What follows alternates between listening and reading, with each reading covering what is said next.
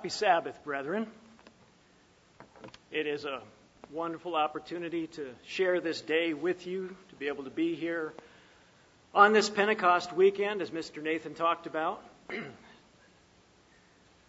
Before I spoke, Mr. Lee gave me some admonition. He said, "Don't talk about Pentecost," which is a little difficult the day before. So we will talk about Pentecost a little bit today, but just a little bit. Appreciate very much the sermonette by Mr. Nathan and the reminder about the Pentecost of all Pentecosts, the time that we look back to as we review the meaning of the Pentecost. Appreciate very much the special music by my wife and Mr. McCullough, because the music ties into the meaning of the Feast of Pentecost, doesn't it? Emmanuel in the Hebrew means God with us. And God is with us, those of us who are baptized. God is in us because of that Pentecost of all Pentecosts.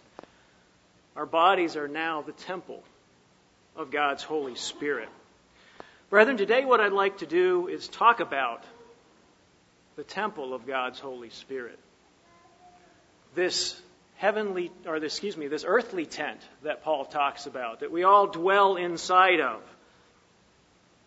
But before we get into the meat of the sermon, what I'd like to do is briefly review some information on the tabernacle in the wilderness and on Solomon's temple, because we can learn a lot about our temples, our bodies, and what God's expectations are for them when we look at the outline that God gives us in the Old Testament, when He gives us a lot of detail on how the temple, how the tabernacle were to be constructed and created and kept up. If you turn with me to Exodus chapter 26,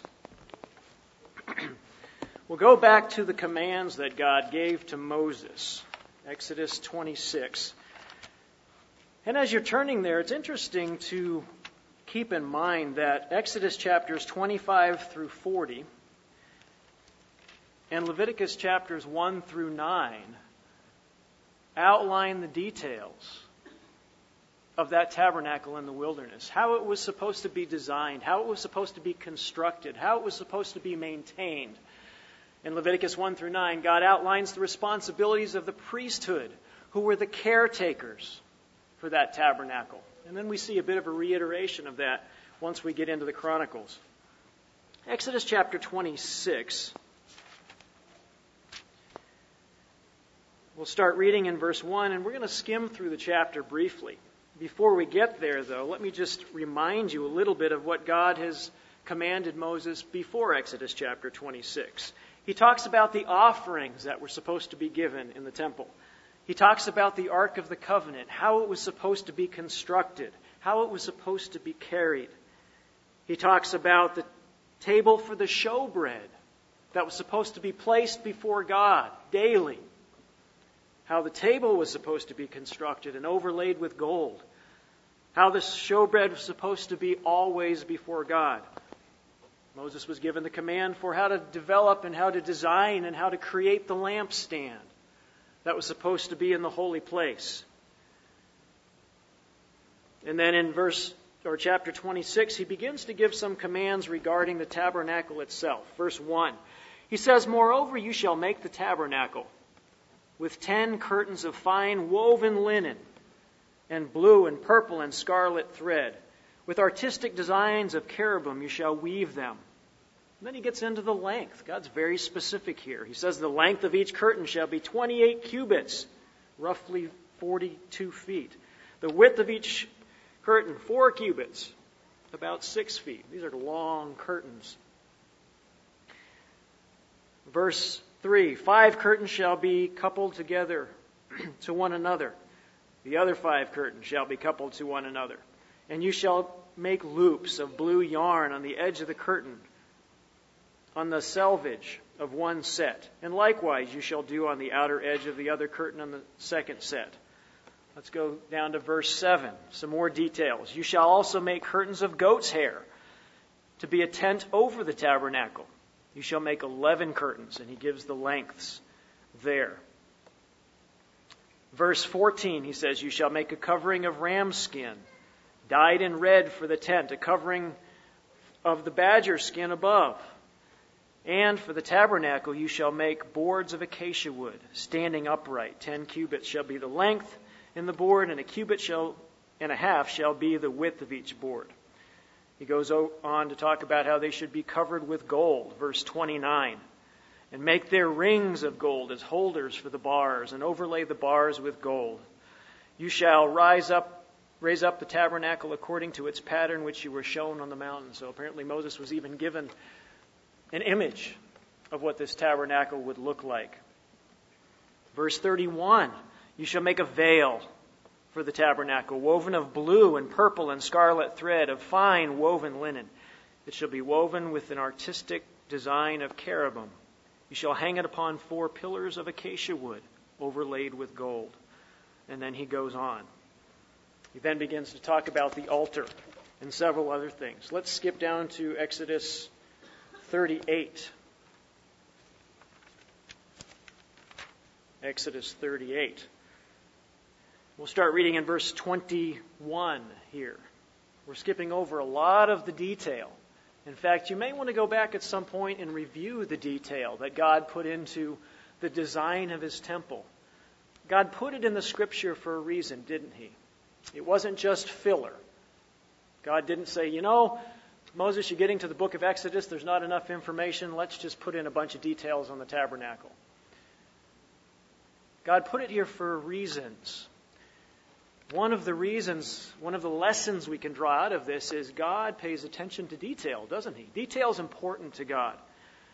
In the detail of the temple, the residing place of the Lord on the earth, where he dwelt among men, was very important. Exodus 38, verse 21.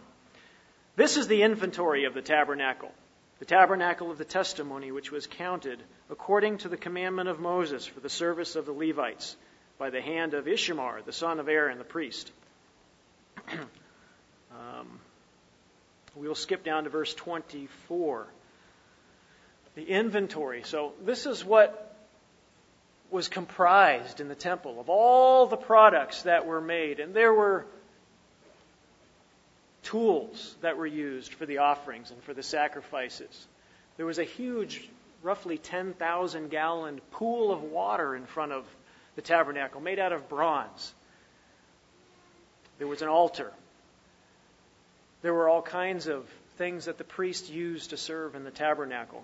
God says in verse 24, all the gold that was used in all the work of the holy place, that is, the gold of the offering, was 29 talents and 730 shekels, according to the shekel of the sanctuary.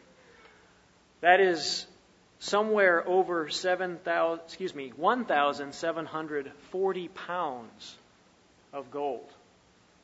Over 790 kilos. Translated in today's dollars, you're talking about over $35 million worth of gold in the tabernacle.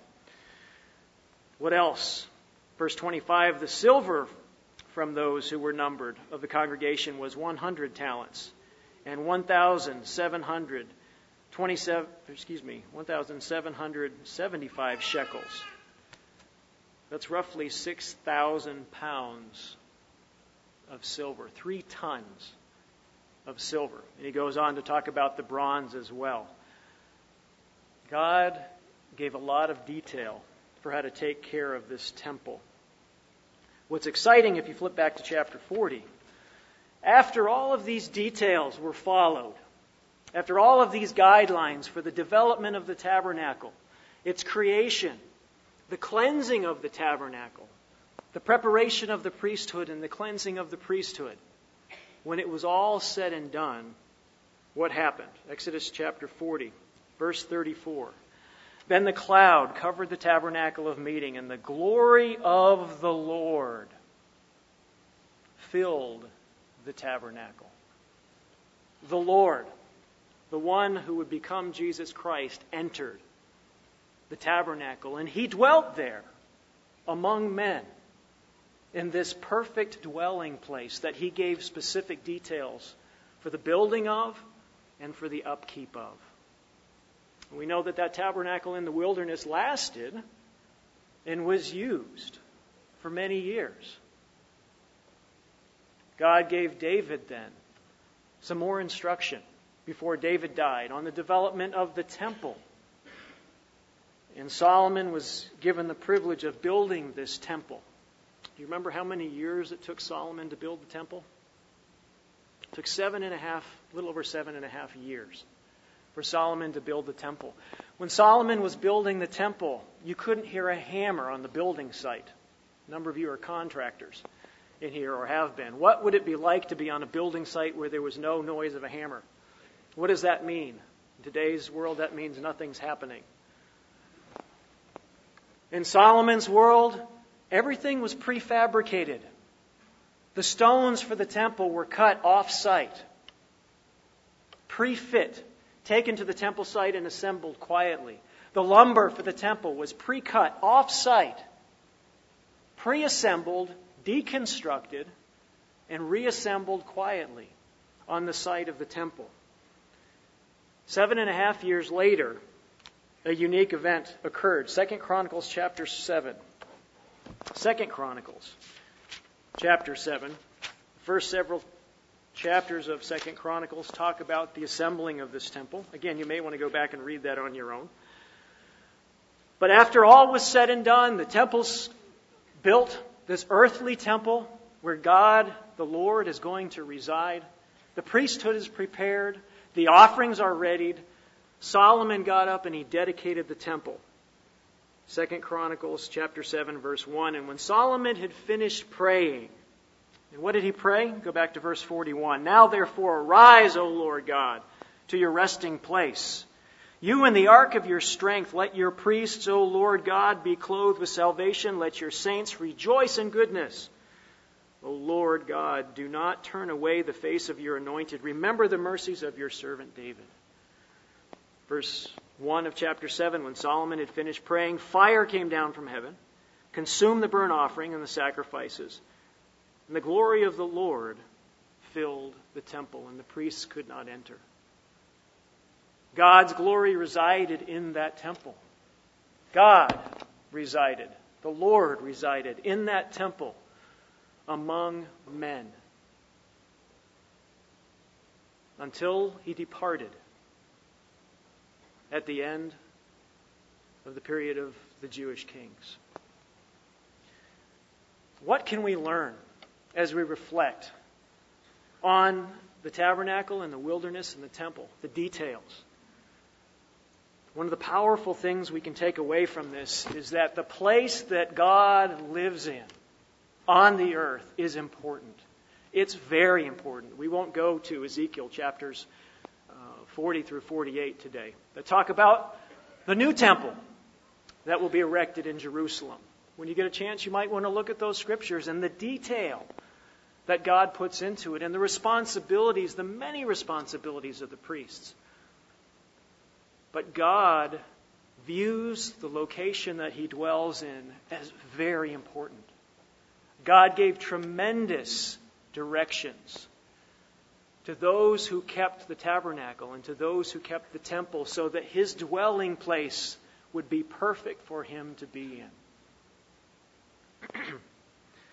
My purpose today, brethren, is to address the new covenant temple, our body, and to remind you of how important it is to God that we take care of, very good care of, the body that God has given us to live in. And in that way, we bring honor and glory to God. A very important aspect of the Feast of Pentecost, as we were reminded in the sermonette, is that it marks the giving of God's Holy Spirit to his first fruits. Now, because of that event, God's Holy Spirit can dwell in us. Once we repent, once we're baptized, once we have hands laid on us by a true minister of God and the Holy Spirit's involved and imparted to us, God, through His Holy Spirit, can live in us. As Dr. Meredith reminds us of time and time again, Galatians 2:20, I won't turn there, but the reminder that we're crucified with Christ. And it's not we who live, but Christ lives in us through His Holy Spirit. Turn with me to 1 Corinthians chapter 6. As we think about the dwelling place of the Lord on the earth today, 1 Corinthians chapter 6. We're going to read some of the words of the Apostle Paul here. Words that you've read before, that you're familiar with. 1 Corinthians 6, starting in verse 19. Paul asks the question, or do you not know that your body is the temple of the Holy Spirit who is in you, whom you have from God, and you're not your own? Our bodies are that temple of God's Holy Spirit. There's no longer an earthly building today, is there? You can't go to Jerusalem and find a temple there where Jesus Christ is residing in power and glory through His Spirit. Our bodies are that building today. It's pretty awesome when you think about it. That God, through His Holy Spirit, once we're baptized, lives in us. And Paul says that. Our bodies are the temple of God's Holy Spirit who is in you, who you have from God, and you're not your own. You're not your own. I don't know about you, but that's a concept I lose track of sometimes. I think of this as being my body. My background, prior to coming to work for the church, I spent a number of years working in public health and health behavior. I worked around health risk behaviors and people who engaged in high-risk health behaviors, like drug and alcohol use and abuse, like smoking of tobacco products, and many other things. And I've had many, many people make the comment to me, I can do whatever I want to my body as long as I don't hurt someone else. You ever heard something like that? What is God's comment? He says, your body is a temple of God's Holy Spirit, and it's not your own. It's not ours, which is a very interesting thing to ponder. And then Paul goes on in verse 20. He says, you were bought with a price. And we know that. Jesus Christ emptied Himself of His deity, of His godness. He came to the earth, lived on the earth for 33 years or so as a human being, was chastised during that life, died an incredible death for us, to buy us. He bought us at a price. It was His own life. Therefore, Paul says, glorify God in your body and in your spirit, which are yours. Oh, my Bible doesn't say that. Does yours? Glorify God in your body and your spirit, which are God's. That's the stepping off place for the sermon today. How do we glorify God in our bodies? The temple of God's Holy Spirit. How do we use our bodies to glorify God? What can we do to make sure that we are glorifying Him in our body? Let me read a quote from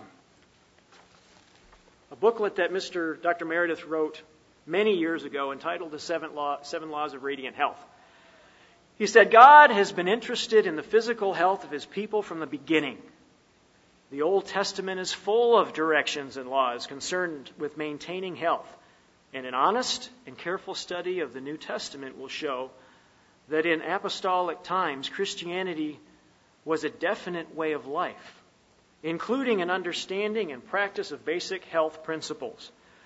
The Apostle Paul commanded the Christians at Corinth, quote, glorify God in your body, unquote. We just read that from 1 Corinthians 6:20. He said that we are bought at a price. Our bodies belong to God. We, number one, should therefore glorify God in our physical bodies by using them as He intended and by obeying the physical laws He has set in motion. A review of the detail and the attention given to the construction and maintenance of that earthly temple long ago and the earthly tabernacle demonstrates just how important God thinks it is to properly take care of the temples that we reside in today. A number of years ago, I had the opportunity with another minister to visit a prospective church member. And it was in the late afternoon. We drove up into the yard of this person's home. The house looked okay from the outside. Wasn't maintained real well, but it wasn't real shabby. Grass was a little bit long. But we walked up to the door and knocked on it, and this person met us at the door and was really kind, welcomed us into the house. As we walked into the front door of the house, it was really dark. There weren't many lights on. And he walked us through the entryway of the house back to the living room, but he took us via the kitchen. So we walked through the middle of the kitchen into this home.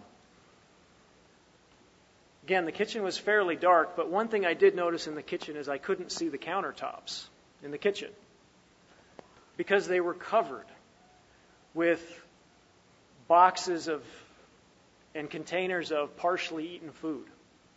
I mean, all the way around the countertops. Some of the food was more recent, you could tell. Some of it was all shriveled up. It had been there for, I don't know. This was in the South, so it's humid. It probably had to be there for weeks before it would shrivel up. So this is the entrance to this person's home that we're going into. Of course, we were sort of dressed up. We had on a shirt and a tie and nice slacks. He brought us into the living room, brought us over to the couch. And I looked at the couch. Again, this is someone who God may be working with, so you don't want to have a negative view of the person. But I looked at the couch, and it was very well worn. You could smell the animals that had been on it. In fact, I think when I sat down, it was still warm. And of course, between the cushions, there were food. We had a good visit with this person. The person I don't think ever ended coming to church. But if you had been invited over to that person's home to spend the night, maybe to sleep on the couch, what would your reaction be?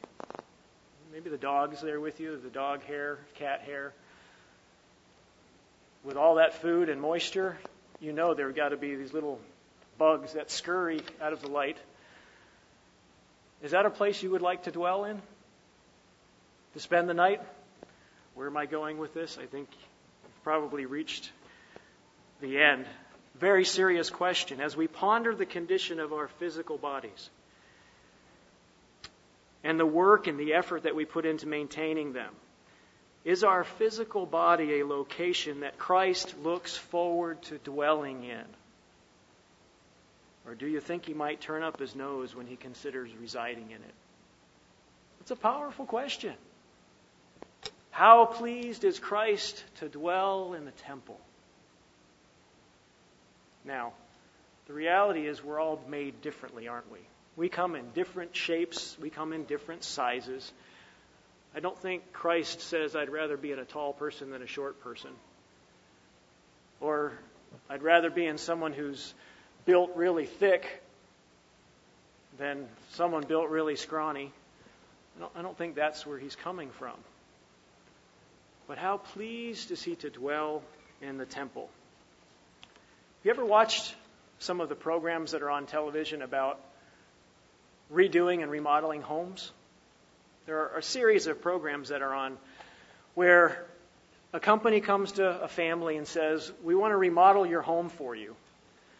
And when we're done, maybe you can move out and you can upgrade and buy a nicer place. Many of these shows end with the people, after their home is remodeled, fixed up, made neater, made cleaner, made brighter. Many of the people decide, you know what, I don't want to move out of my home. I want to stay in my home. This is a really nice place to live. Now, at the beginning of the show, before they remodeled it, many of these people are looking for an opportunity to get out. Yet, it's the same structure when they're done. It's just had some work on it. These are interesting concepts as we think about the temple of God's Holy Spirit.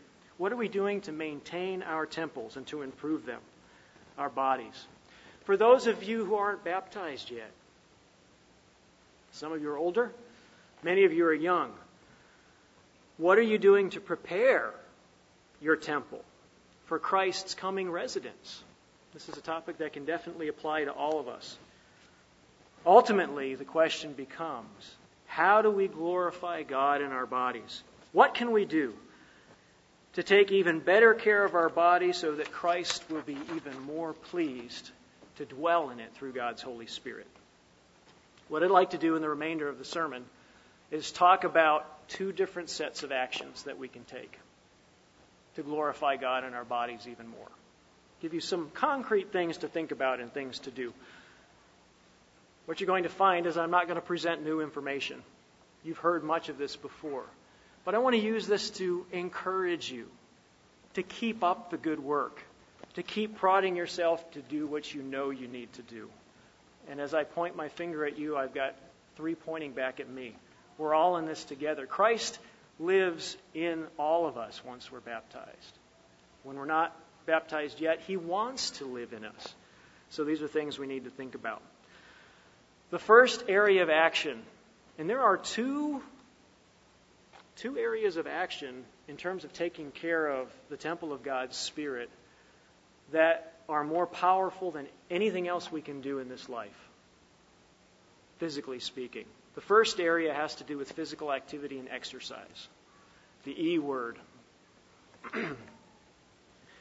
Brethren, God designed our bodies to need to move. Prior to coming to work for the church, I spent about 16 years studying and teaching in and working in the area of public health. And if there's one thing that I took from that experience, a lot of that experience actually had to do with working with experts, internationally known experts in physical activity. But if there's one of the take-homes that I took from my experience in that area of research and study, was that God designed our bodies to move. Our bodies work best when they move. When they're moving. The more we move in many cases, the healthier our bodies are. 1 Timothy chapter 4. Let's look at what Paul had to say about exercise. 1 Timothy chapter 4 and verse 8. Paul made an interesting observation. 1 Timothy 4:8, he says, "For bodily exercise profits a little, or for a little while, but godliness is profitable for all things." So what does that mean? We need to focus on godly things and not on physical exercise, right? Because it only profits a little. Well, not quite. Let me ask you a question. The last time you were sick, and many of us have been sick recently, how much did you feel like focusing on godly things when you were flat on your back, in pain and exhausted? Everything's tied together, isn't it? When the body hurts, when our brain hurts, when our muscles hurt, when our back hurts, when we have a fever, when we don't have energy, we don't feel like focusing on anything. Being godly is the last thing we want to do. Getting down on our knees to pray takes too much effort. At least it feels like that. And it hurts. So exercise is important. How do you look at exercise? How do you look at physical activity? Do you look at it from Thomas Jefferson's perspective? Thomas Jefferson said, let me quote him, "Leave all afternoon for exercise and recreation, which are as necessary as reading. I will rather say more necessary, because health is worth more than learning." Is that the way you look at exercise and physical activity? Or is it more like Robert Hutchins, who said, "Whenever I feel like exercise, I lie down until the feeling passes"? Anybody ever had that feeling? Yeah, I have. You know you need to be active, you know you need to do something, but if I sit here long enough, I won't feel the need anymore. Let me ask you a question. For those of you who are taking notes, you can write these things down. For those of you who are not, think of them in your mind. I'd like you to come up with 5 benefits, health benefits, of regular physical activity. What are 5 benefits to your mind and your body of regular physical activity? Just take 15, 20 seconds. Think of them in your mind or write them down. See what you come up with. And I'm only asking you to come up with 5.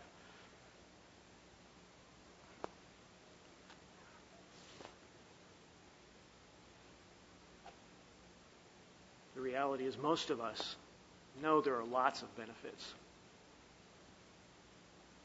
Converting that knowledge into action is a whole nother story. Okay. I'm going to interrupt you and share some of them with you. What are some of the many, many benefits of regular physical activity? Getting that body moving. It improves blood pressure. If our blood pressure is too high and we are physically active on a regular basis, our blood pressure will drop. What's really interesting is you can put a blood pressure cuff on someone who's exercising. Their blood pressure will go up just a little bit to start with. It'll plateau, and while they're exercising, their blood pressure will decrease. And then when they stop exercising, for the next couple of hours, their blood pressure will stay decreased. Exercise profits for a little while, which means you have to do it again the next day to gain the benefits of it. But as long as we do it, we gain the benefits. So it lowers blood pressure. It lowers blood cholesterol levels. Regular exercise increases immune function. It increases bone mineral density, which means you have a lower risk of osteoporosis. It increases muscle strength and muscle mass, which means you can actually increase in flexibility. And as you age, you're much less likely to fall if you have more muscle mass. Exercise increases our metabolism, which makes it easier to control our weight or even lose weight. It helps us manage our blood glucose profile. Those who are diabetic know it's hard to manage blood glucose levels. The more we exercise, actually, the better our pancreas functions, and the better we can moderate those blood sugar levels. Exercise improves our mood and our attitude, helps us manage stress. It helps us sleep better. It helps us have more stamina and energy. It helps us focus our minds better and even remember better. There are many other health benefits. It lowers your risk of stroke and heart attack, diabetes, certain kinds of cancer, arthritis, and the list goes on.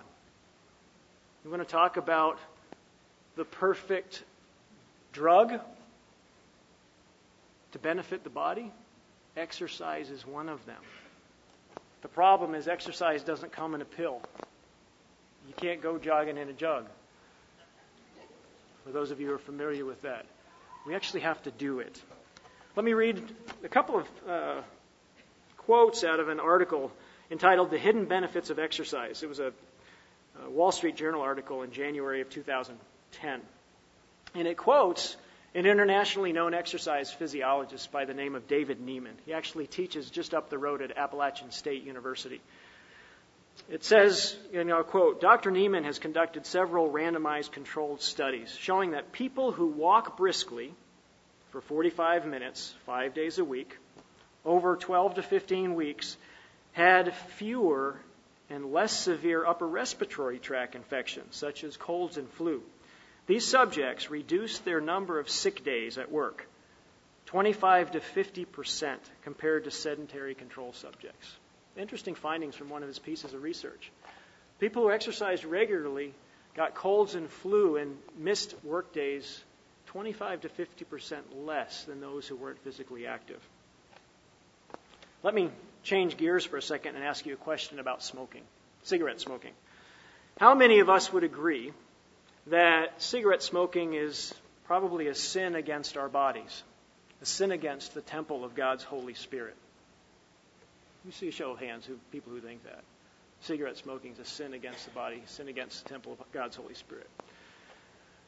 Cigarettes, interestingly, are one of the only products on the market that, if used as directed by the manufacturer, will eventually kill the consumer. Right? There are virtually no health benefits at all to cigarette smoking. It will destroy the body. That's what cigarette smoke does. And we don't have time to go into the really neat physiology of how that happens. Here's an interesting quote from the article that I started from a minute ago. It says, medical experts say that inactivity or not exercising regularly poses as great a health risk as smoking. Physical inactivity poses as great a health risk as smoking. Now, most of us in here, the overwhelming majority of us, do not smoke. Why? because we realize it destroys the body. It's wrong. It's sinful. If exercise or a lack of exercise has the same effect on the body as smoking, where does that put physical inactivity? Something to ponder over as you go back and review an article by Dr. Douglas Winnail entitled, "Are You Walking in the Footsteps of Christ?" where he talks about physical activity. Here's another quote from the article in the Wall Street Journal. It says, "More than 60 studies in recent years taken together suggest that women who exercise regularly," ladies, listen up, "can expect a 20 to 30% reduction in the chance of getting breast cancer compared with women who don't exercise regularly. 20 to 30% reduced risk of breast cancer if you exercise regularly. One study of 3,000 women being treated for breast cancer, so these are women who already had breast cancer, was published in the Journal of the American Medical Association. It showed that for those patients with hormone-responsive tumors, so a specific group of women with a specific kind of breast cancer, for them, walking the equivalent of 3 to 5 hours a week at an average pace reduced the risk of dying from breast cancer by 50% compared to sedentary women." We're talking about powerful impacts of exercise on the body. Here's another study that was referred to in the New York Times, November 30, 2011. An article entitled, "How Exercise Benefits the Brain." You don't have to raise your hand, but is there anyone who wishes their brain functioned a little bit better than it does now? Many of us could probably raise our hands for that one. Other new studies have researched similar conclusions among both people and animals, young and old. In one interesting experiment, Brazilian scientists found that after sedentary elderly rats, we'll get to rats in a minute, after they ran for a mere 5 minutes or so, several days a week for 5 weeks, a cascade of biochemical processes ignited in the memory center of their brains. The old, exercised animals then performed almost as well as much younger rats on rodent memory tests, which is interesting. Now, these are rats, right? Why do scientists use rats? Because even though rats look a lot different from us, the physiology responds very much the same way as human physiology does to stimulants. So what did they find? The old rats were almost as smart as the young ones after 5 weeks of exercise. Their brains worked almost as well. We can take this pill and this pill and this pill for memory, but what the research is showing is that exercise negates the need to even take pills in terms of helping your brain function better. Pretty neat when you think about it. In John 10:10, let's go ahead and turn there. John chapter 10, verse 10, we're let in on one of the reasons why Jesus Christ came to the earth in the flesh. We know there were many. He came first and foremost to die for us so our sins could be forgiven, so that we can have the opportunity to enter the kingdom of God. He came to the earth so he could be resurrected and go to the Father, so that the Helper could come to us, God's Holy Spirit, and dwell in us and lead us into all understanding. John 10, verse 10 says, the thief does not come except to steal and to kill and to destroy. I, Christ said, have come that they may have life and they may have it more abundantly. In my father's article on Are You Walking in the Footsteps of Christ? It's a Tomorrow's World reprint article. He talks about how if we're walking in the footsteps of Christ, we want to do that spiritually, certainly, but we even want to do that physically. What does it mean to walk in the footsteps of Christ? Mr. Nathan mentioned a few minutes ago how near the end of Christ's ministry, he was in Galilee and he was getting ready to go up to Jerusalem to keep that last great Passover. Galilee, if we do a little bit of study on the geography of the Holy Land, Galilee is at an elevation of about 700 feet below sea level. Jerusalem is at an elevation of about 2,500 feet above, about a half a mile. Galilee is about 60 miles north of Jerusalem. So when Christ prepared to journey to Jerusalem, he's getting ready on foot with his disciples to travel 60 miles and not on the level, not flat. He's going up and down and up and up and up to Jerusalem. When you look at his ministry, and this, I'd encourage you to do this at some point. As you read through the gospel accounts, look at where Christ goes and flip back and forth with the text and the maps at the back of your Bible. And look at the travel Jesus Christ did. It's interesting. The only time we see Jesus Christ riding on an animal was right the week before he died, when he rode on a mule into Jerusalem. The rest of the time, he walked hundreds of miles. In fact, there are theologians who figured out how many miles he probably actually did walk according to the gospel accounts. But he set the example of moving, walking, using his body, which is actually really exciting as we think about it. Why don't most of us, and I can raise my hand to that at times, why don't most of us move as frequently as we need to? What are the reasons why we're not as physically active as we know we should be? What keeps you from being as physically active as you know in the back of your head that you should be? There are two huge issues. One of them has to do, well, most of us don't wear these anymore. We open up our devices and we look at what time it is. But one of them is time, isn't it? I don't have time to exercise. Get out there for a half an hour.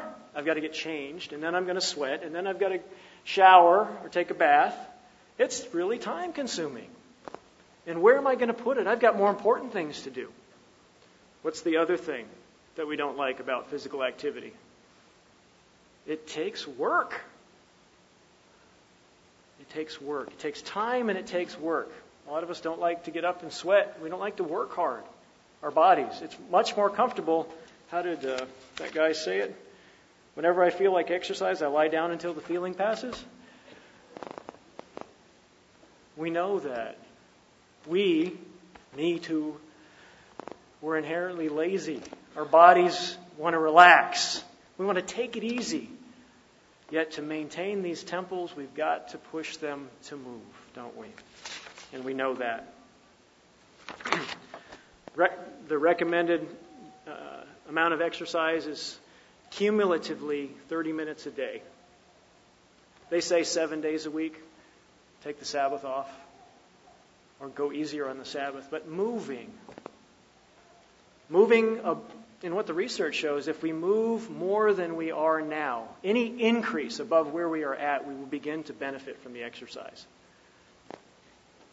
In Mr. Apartian's last couple of years of life, those of you who worked at the office, especially upstairs, saw this.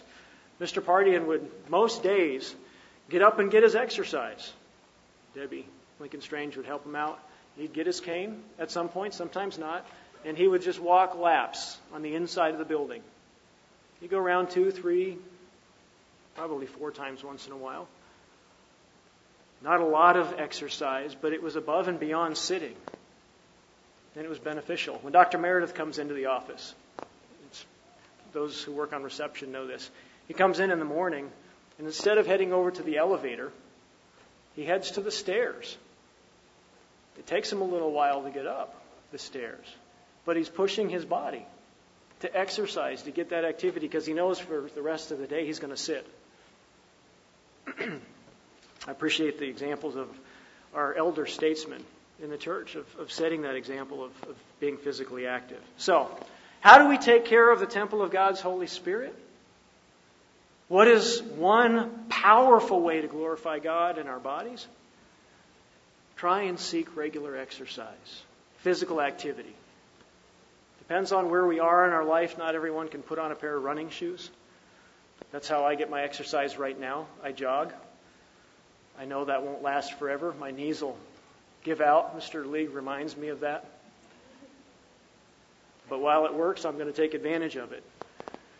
But I encourage you to do that too. Try and figure out what you can do to change your schedule, rearrange your schedule to get some more physical activity. Exercise profits a little while, and as we've seen, just from a snapshot, doing it will impact our bodies in incredible ways. Improve our health, help us manage our weight, give us more stamina, make our minds sharper so we can actually focus better spiritually, and help make our bodies a temple that Christ would like to dwell in even more. What's another way that we can glorify God in our bodies? So if you were up here giving the sermon, and the next step was up to you, what would you talk about? There are a number of different things. But really one of probably the other most profound way we can impact our bodies and our health and glorify God in our bodies is by the food that we put into it. The food that we put into it. You know that. You've heard the phrase, you are what you eat. Let me quote again from Dr. Meredith's booklet, The 7 Laws of Radiant Health. He says, the body is formed entirely from the food we eat, yet the average person has very little knowledge of what really ought to be eaten to build strong, vigorous bodies. Many of the products commonly called foods are of little or no value in sustaining, nourishing, or building the body. In fact, it's been proven by tests that they do actually harm the body. They clog the digestive system, aggravate it, and become a real burden to the body to eliminate. In many cases, they act as poisons, not foods. The basic thing to remember in selecting foods is to be sure that you eat natural foods, which have not been corrupted or perverted by man-made food factories, and that you learn to have a balanced diet containing all the elements your body requires to sustain and build health. Really helpful observation from Dr. Meredith. 50 years after he wrote that, we have science to back up why those ideas are really wise ideas. So, let me ask you again. Take 15 or 20 seconds and write down or come up with in your mind what are some of the benefits of a healthy diet. How can they benefit the body? How can they benefit the mind? A healthy diet. What are some of the many benefits of a healthy diet, balanced diet?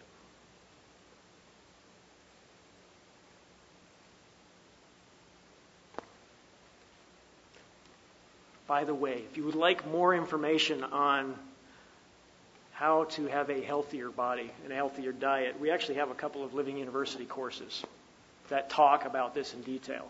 I actually teach a course on health and wellness, in which we spend an entire semester going into different aspects of health. And we offer a course in an introduction to nutrition that also talks about these important issues. So what are some of the benefits of a healthy diet? Some of them are the same, actually many are the same as the benefits of exercise. You can lower your blood pressure with a healthy diet. You can lower your blood sugar, your blood glucose levels. For those who are diabetic, that's huge. You can lower your blood cholesterol levels. You can strengthen your immune system, making you less susceptible to all kinds of diseases. You can reduce your risk of osteoporosis. You can reduce your risk of multiple kinds of cancers. You can manage your weight more effectively or lose weight more effectively. You can increase your mental function and your memory. You can manage your stress levels more effectively, all with food.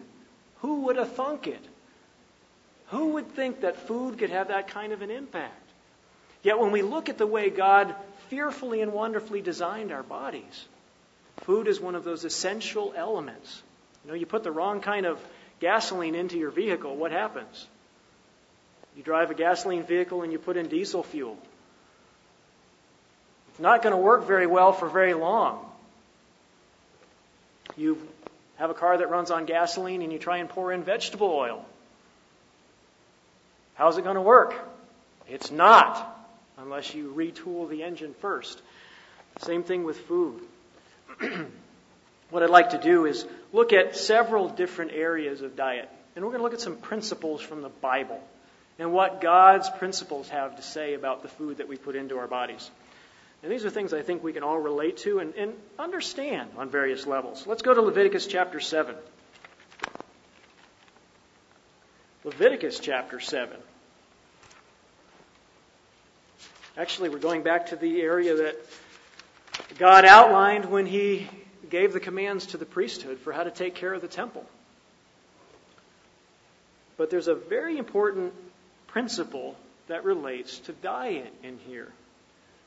Even though God's primary intention with this comment didn't relate necessarily to health overall. God had another point that He was making. Leviticus chapter 7, starting in verse 23. Leviticus 7, verse 23 says, "Speak to the children of Israel, saying, You shall not eat any fat of ox or sheep or goat, and the fat of an animal that dies naturally, and the fat of what is torn by wild beasts may be used in any other way, but you shall by no means eat it. For whoever eats of the fat of an animal, of which men offer as an offering made by fire to the Lord, the person who eats it shall be cut off from his people." This had to do in great part with being ceremonially pure before God when you came to the temple. Verse 26, "Moreover, you shall not eat any blood in any of your dwellings, whether of bird or beast. Whoever eats any blood, that person shall be cut off from his people." Now we know from science and medical research that there are health reasons why God said don't eat these things. Why did God say don't eat blood? Beside the fact that God said the life is in the blood. And from that perspective, blood has a powerful meaning. Christ's blood was shed for us. You don't eat that. But what's the health benefits that are associated with not eating blood? Why is it a bad idea to eat blood sausage and other blood products? Because blood carries disease-causing organisms. Bacteria, viruses are transmitted through the blood. Some of them are killed by heat, others are not. Depends on the pathogen. So if you don't eat blood, guess what? You're not passing infectious diseases on to people that are contaminated in blood. God also said don't eat the fat of animals here. Why did He say don't eat fat? Well, we have decades of health research and medical research now that tells us why eating fat, animal fat, is unwise. It increases our likelihood of heart disease and different kinds of cancers and stroke and overweight. So there are lots of benefits to not eating fat. You know, the skin on the chicken or the fat that's around the different cuts of meat. We'll talk about that a little bit later too. But one of the powerful principles with health and with diet is avoiding eating fat and avoiding eating blood. Things we know, things we understand. I haven't been to any of your homes where you just pull out the fat back and start slicing it up. We don't do that.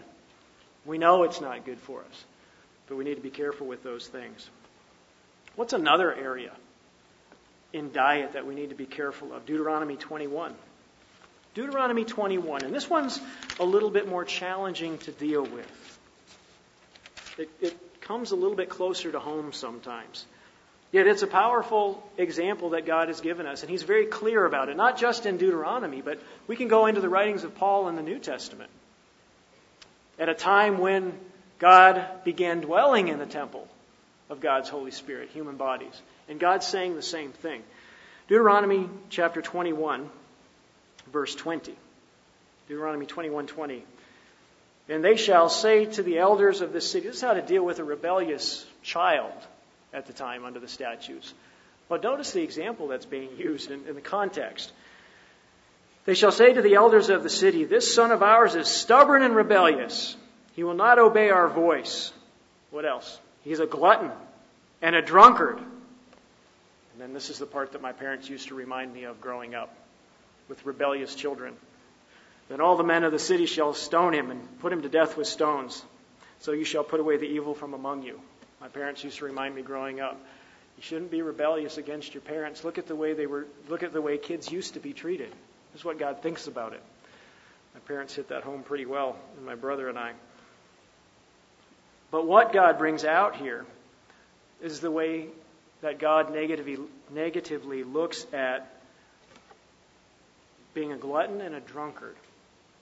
And these two things are together. We see that in the New Testament. Drunkards and gluttons won't enter the kingdom of God. So what do we need to think about? What do we need to remember about this and about these two concepts? Gluttony. How many of us, don't raise your hand, please.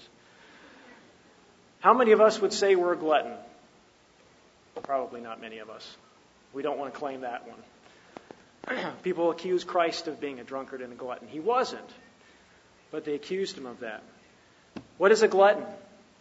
A glutton is someone who eats too much. Eats too much food. They can make a god out of food. In fact, we see it compared to idolatry in other places. How can we tell if we eat too much? How can we tell if we eat too much? It's not necessarily looking in the mirror. Once we stop growing, we got young people in this audience that are growing, and they're going to gain weight even if you don't feed them. It's just the way their bodies work right now.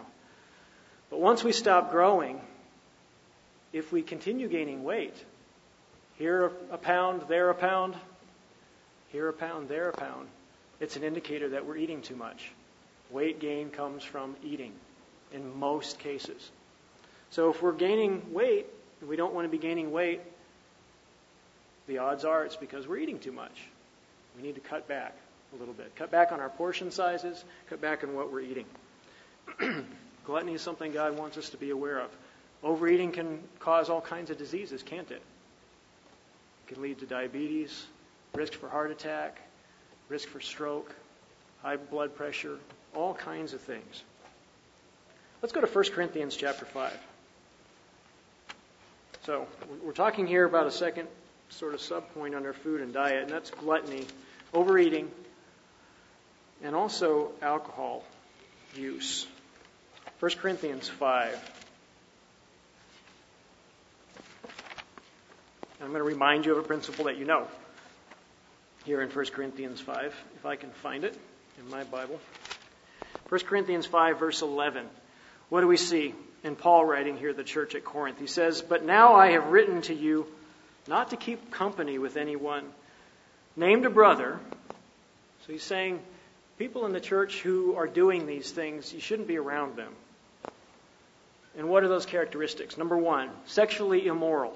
So they're either committing fornication or adultery. Covetous, an idolater or a reviler. A drunkard, an extortioner. Not even to eat with such a person. God doesn't want us to spend time around people who drink too much. Why? Because it can rub off, number one. And because lots of things happen when we're not in control of our mental faculties. And in fact, there's a spirit being that looks for opportunity to make his way in. If we drop our spiritual defenses, and alcohol, too much alcohol will make that happen. If we drop our spiritual defenses, Satan can make his way right in. God says, stay away from these kind of people. Now, there's a balance with alcohol, isn't there? God says you must drink it if you're baptized, right? Once a year.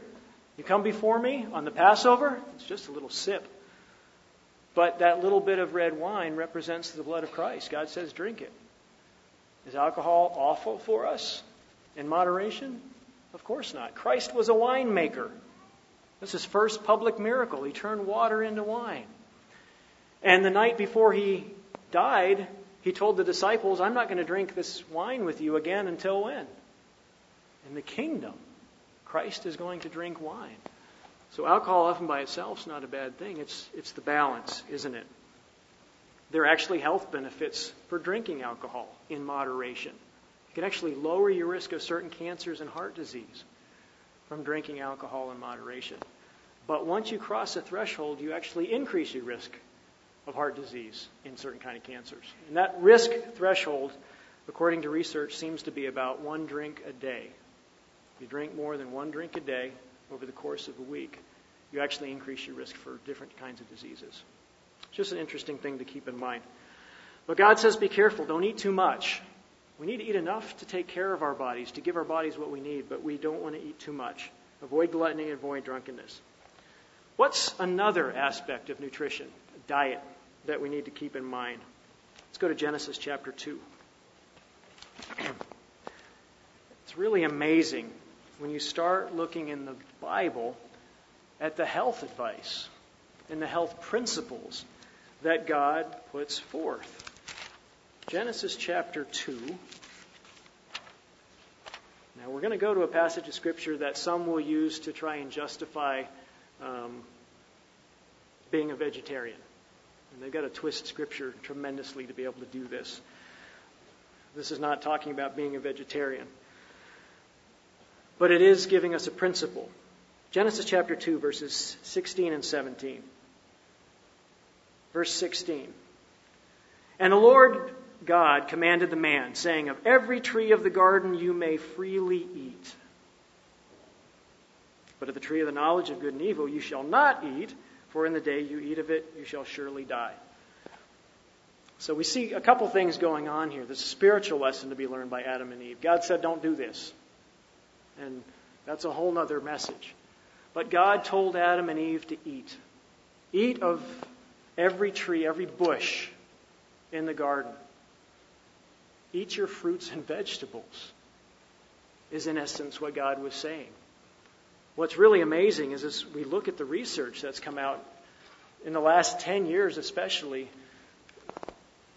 the power of fruits and vegetables to impact our health in a positive way is astounding. It seems like every new study that comes out points out there are even more benefits to doing those things that your parents probably taught you to do when you're at the table. Eat your vegetables. Don't leave them there. Some of us spent a lot of time sitting at the table hoping that the vegetables would eat themselves when we were young. But the amazing thing is the powers of fruits and vegetables to help us balance our weight, to boost our immune function. Some of these chemicals that are in fruits and vegetables, naturally occurring that God put there, actually help reduce our risk of cancers. They break down early cancers in the body. And they're present in fresh fruits and vegetables, which is an amazing thing. When we think about eating fruits and vegetables, the brighter or the darker the color, the better. This is a rule of thumb. Bright orange, bright yellow, bright purple, dark green. These things are wonderful for us. They're very good. And God said eat them. You can probably eat them almost as much as you want. Now you can overdo anything. But they're very good. If we look at our plate and what we put on a plate, experts recommend that about half of that plate be filled with fruits and vegetables. That's how important they are for us and for our health. And it's a godly principle. Eat of every tree, every bush of the garden. The power of fruits and vegetables for health is amazing. Let's look at another principle, Luke chapter 6. So we've talked about avoiding fat and blood, avoiding gluttony and alcohol, eating fruits and vegetables. Another principle is avoiding refined foods. Avoiding refined foods. And Dr. Meredith talked about that in the quote I gave you a minute ago. Luke chapter 6, we see an interesting incident or situation here with Jesus Christ. About the time of the Passover, on the Sabbath day, actually, is it Luke that talks about on the Sabbath after the Sabbath? I think so. It happened, yes. Luke 6 verse 1, it happened on the on the second Sabbath after the first Sabbath. So we're talking about the unleavened bread holy days here. That he went through the grain fields, and his disciples plucked the heads of grain and ate them, rubbing them in their hands. Interesting to see what they did. Now, for those of you who've taken the Theology 135, I think you have a discussion question on this. What kind of grain were they eating here? Was it corn or was it something else? The King James Version describes this as corn. Mr. Nathan can inform us a little bit later, but the English perspective on corn is a general term to refer to grain. And so the King James translators had that perspective. We also know that it can't be corn, as we call it in America, or maize, as it's called all over the world. It can't be because the springtime is not the harvest season for that grain. This is going to be probably barley that they're eating. And part of the reason we know that too is because they plucked it with their hands. It says they rubbed it together. What do you rub barley together for? Or wheat? Because you get the chaff off of it. You blow it off, you get the chaff off, and then you can eat it. But what we see them doing here is they're eating whole grains. They didn't process them. They ate whole grains, unrefined grains, which is important. What medical science has shown us over recent years is that when you take primarily the bran off the outside of grains, you take away most of the nutrients, most of the vitamins, most of the minerals, and much of the fiber. There's actually fibrous products in that husk around the grain that helps break it down. You take it off and your body can't break it down as well. And so we wind up with digestive problems with people eating refined products. But part of the principle is to eat things as God made them. Eat the whole grains. Avoid the man-made things. Dr. Meredith said that in his comments that I read to you a few minutes ago. Avoid man-made foods. Man-made fats. You've heard of trans fats. It's a man-made fat that man has literally whipped up. A little bit of water, a little bit of fat, you whip it up, and it has a really long shelf life called partially hydrogenated oils. But your body doesn't know what to do with it. It doesn't occur in nature. And so it causes problems in your body. We make man-made sugars today, don't we? And usually about 15 to 20 years after the man-made sugar comes out, they put a little label on the back of that man-made sugar that says, this product has been shown to cause cancer in laboratory animals. The body doesn't know how to handle it. The idea of avoiding man-made things and prepackaged foods is wise, even though some of them taste really good, don't they? That bag of potato chips or that little cake that comes in that plastic bag or that little box, they taste good. It's because they have lots of fat, lots of sugar, and lots of salt in them. And our taste buds love it. But if the thing will stay on a shelf for a year and a half and not spoil, what will it do in your body? Think about it. It's sort of funny to consider. But we need to really limit our use and our intake of those prepackaged foods. Foods that come in boxes, in bags. Once in a while, it's not going to kill you. It won't even make you sick if your diet's balanced. But if we make a routine out of eating it, it can make us sick and not well.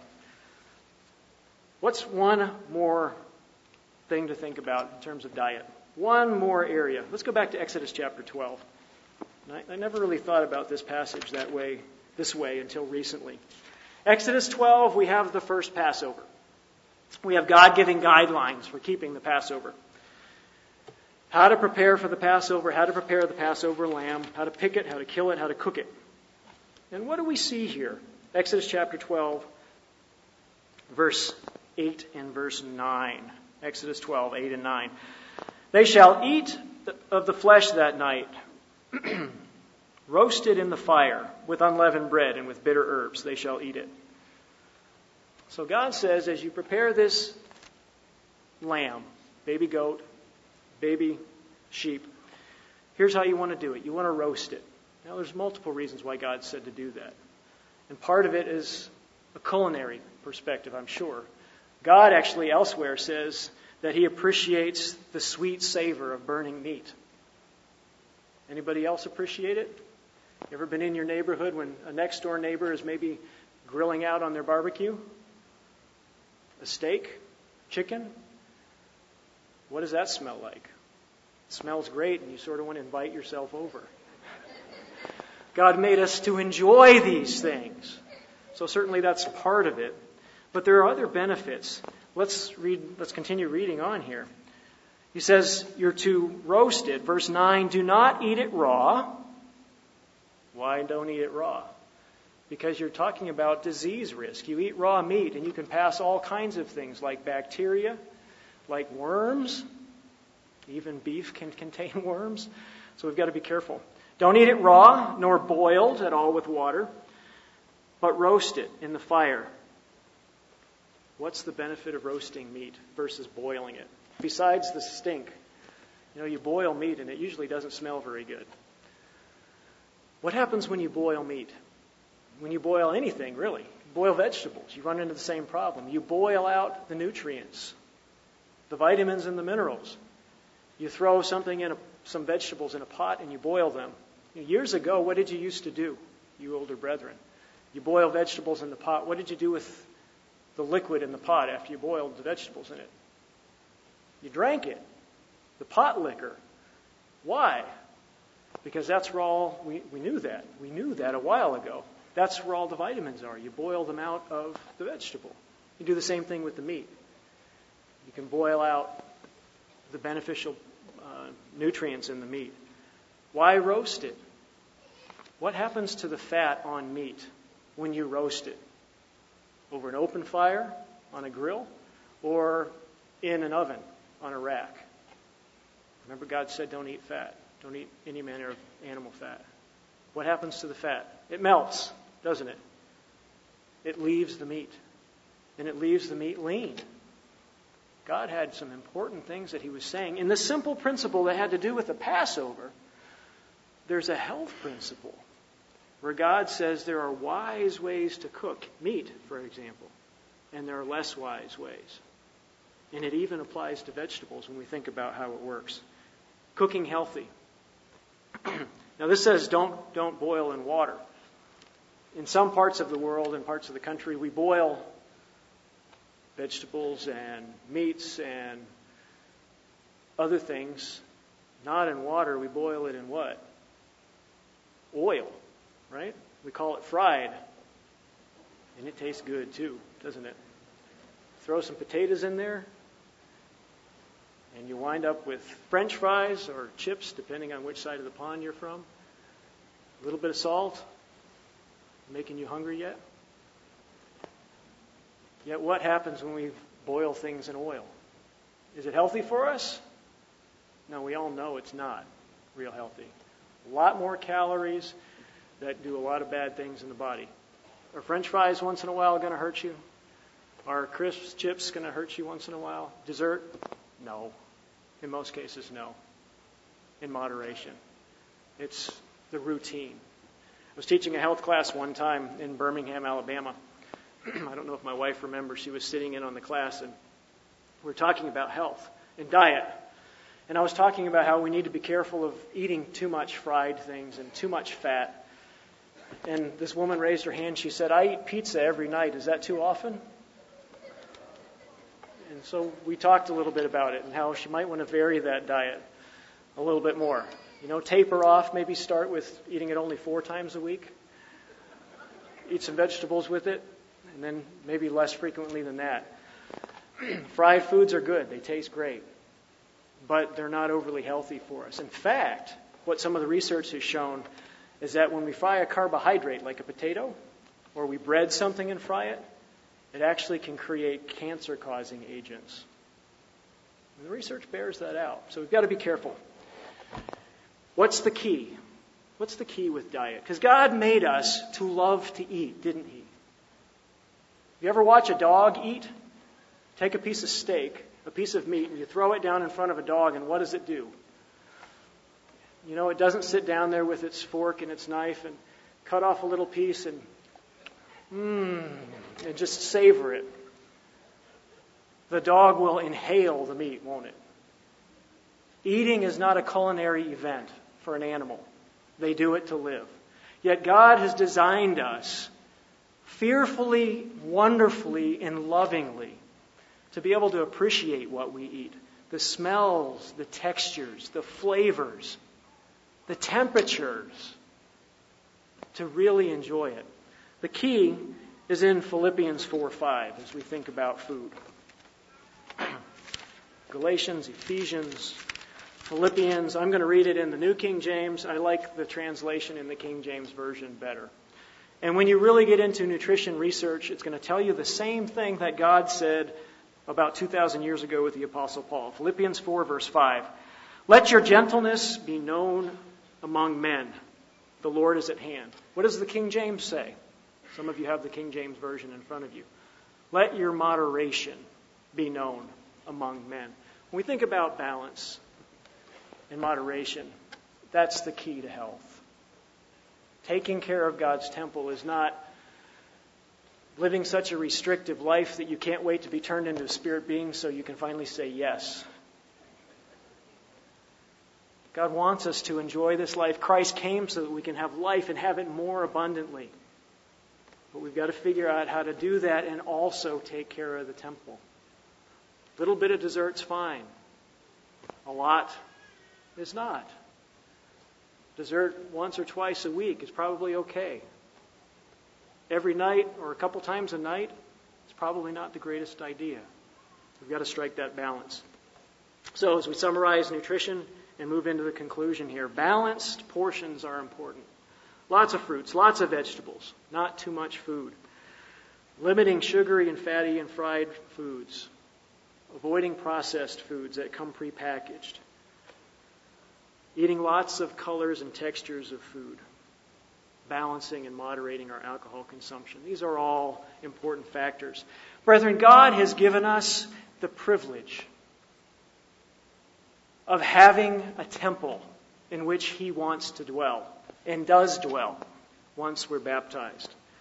Under the new covenant sealed in Christ's blood, there is no longer a physical building on the face of the earth for God to live in. That building was destroyed a couple of thousand years ago. Emmanuel dwells with us. He dwells in us when we're baptized. He calls our bodies His temple. They're not ours, they're His. And He wants us to glorify these bodies before Him. As we consider the Feast of First Fruits, brethren, and the special access we now have to God's Holy Spirit, I encourage you to seriously consider how much attention you give to maintaining the temple of that Spirit. How pleased is God to dwell in this temple. Brethren, as we glorify God in our bodies, remember the powerful importance of regular physical activity and doing it. All of us can do it. Depending on our stage in life and our health, we've got to bite it off at smaller chunks. But we can all do it, and probably most of us, myself included, can do more of it. I encourage you, take a look at your schedule. Examine yourself on this. Try and make physical activity a daily habit.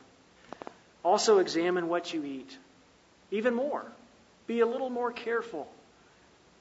Learn to enjoy even more foods that are healthy and healthier. Brethren, we've all got to figure out how to better glorify God in our bodies and do it. As James said in James 1:22, and I won't turn there, be doers of the word and not hearers only. I encourage you, keep doing. In taking care of your body, keep doing and do even better. Glorify God even more in your body and give God, through His Holy Spirit, a wonderful, pristine, and healthy place in which to live. Brethren, do all you can to take care of the temple of God's Holy Spirit.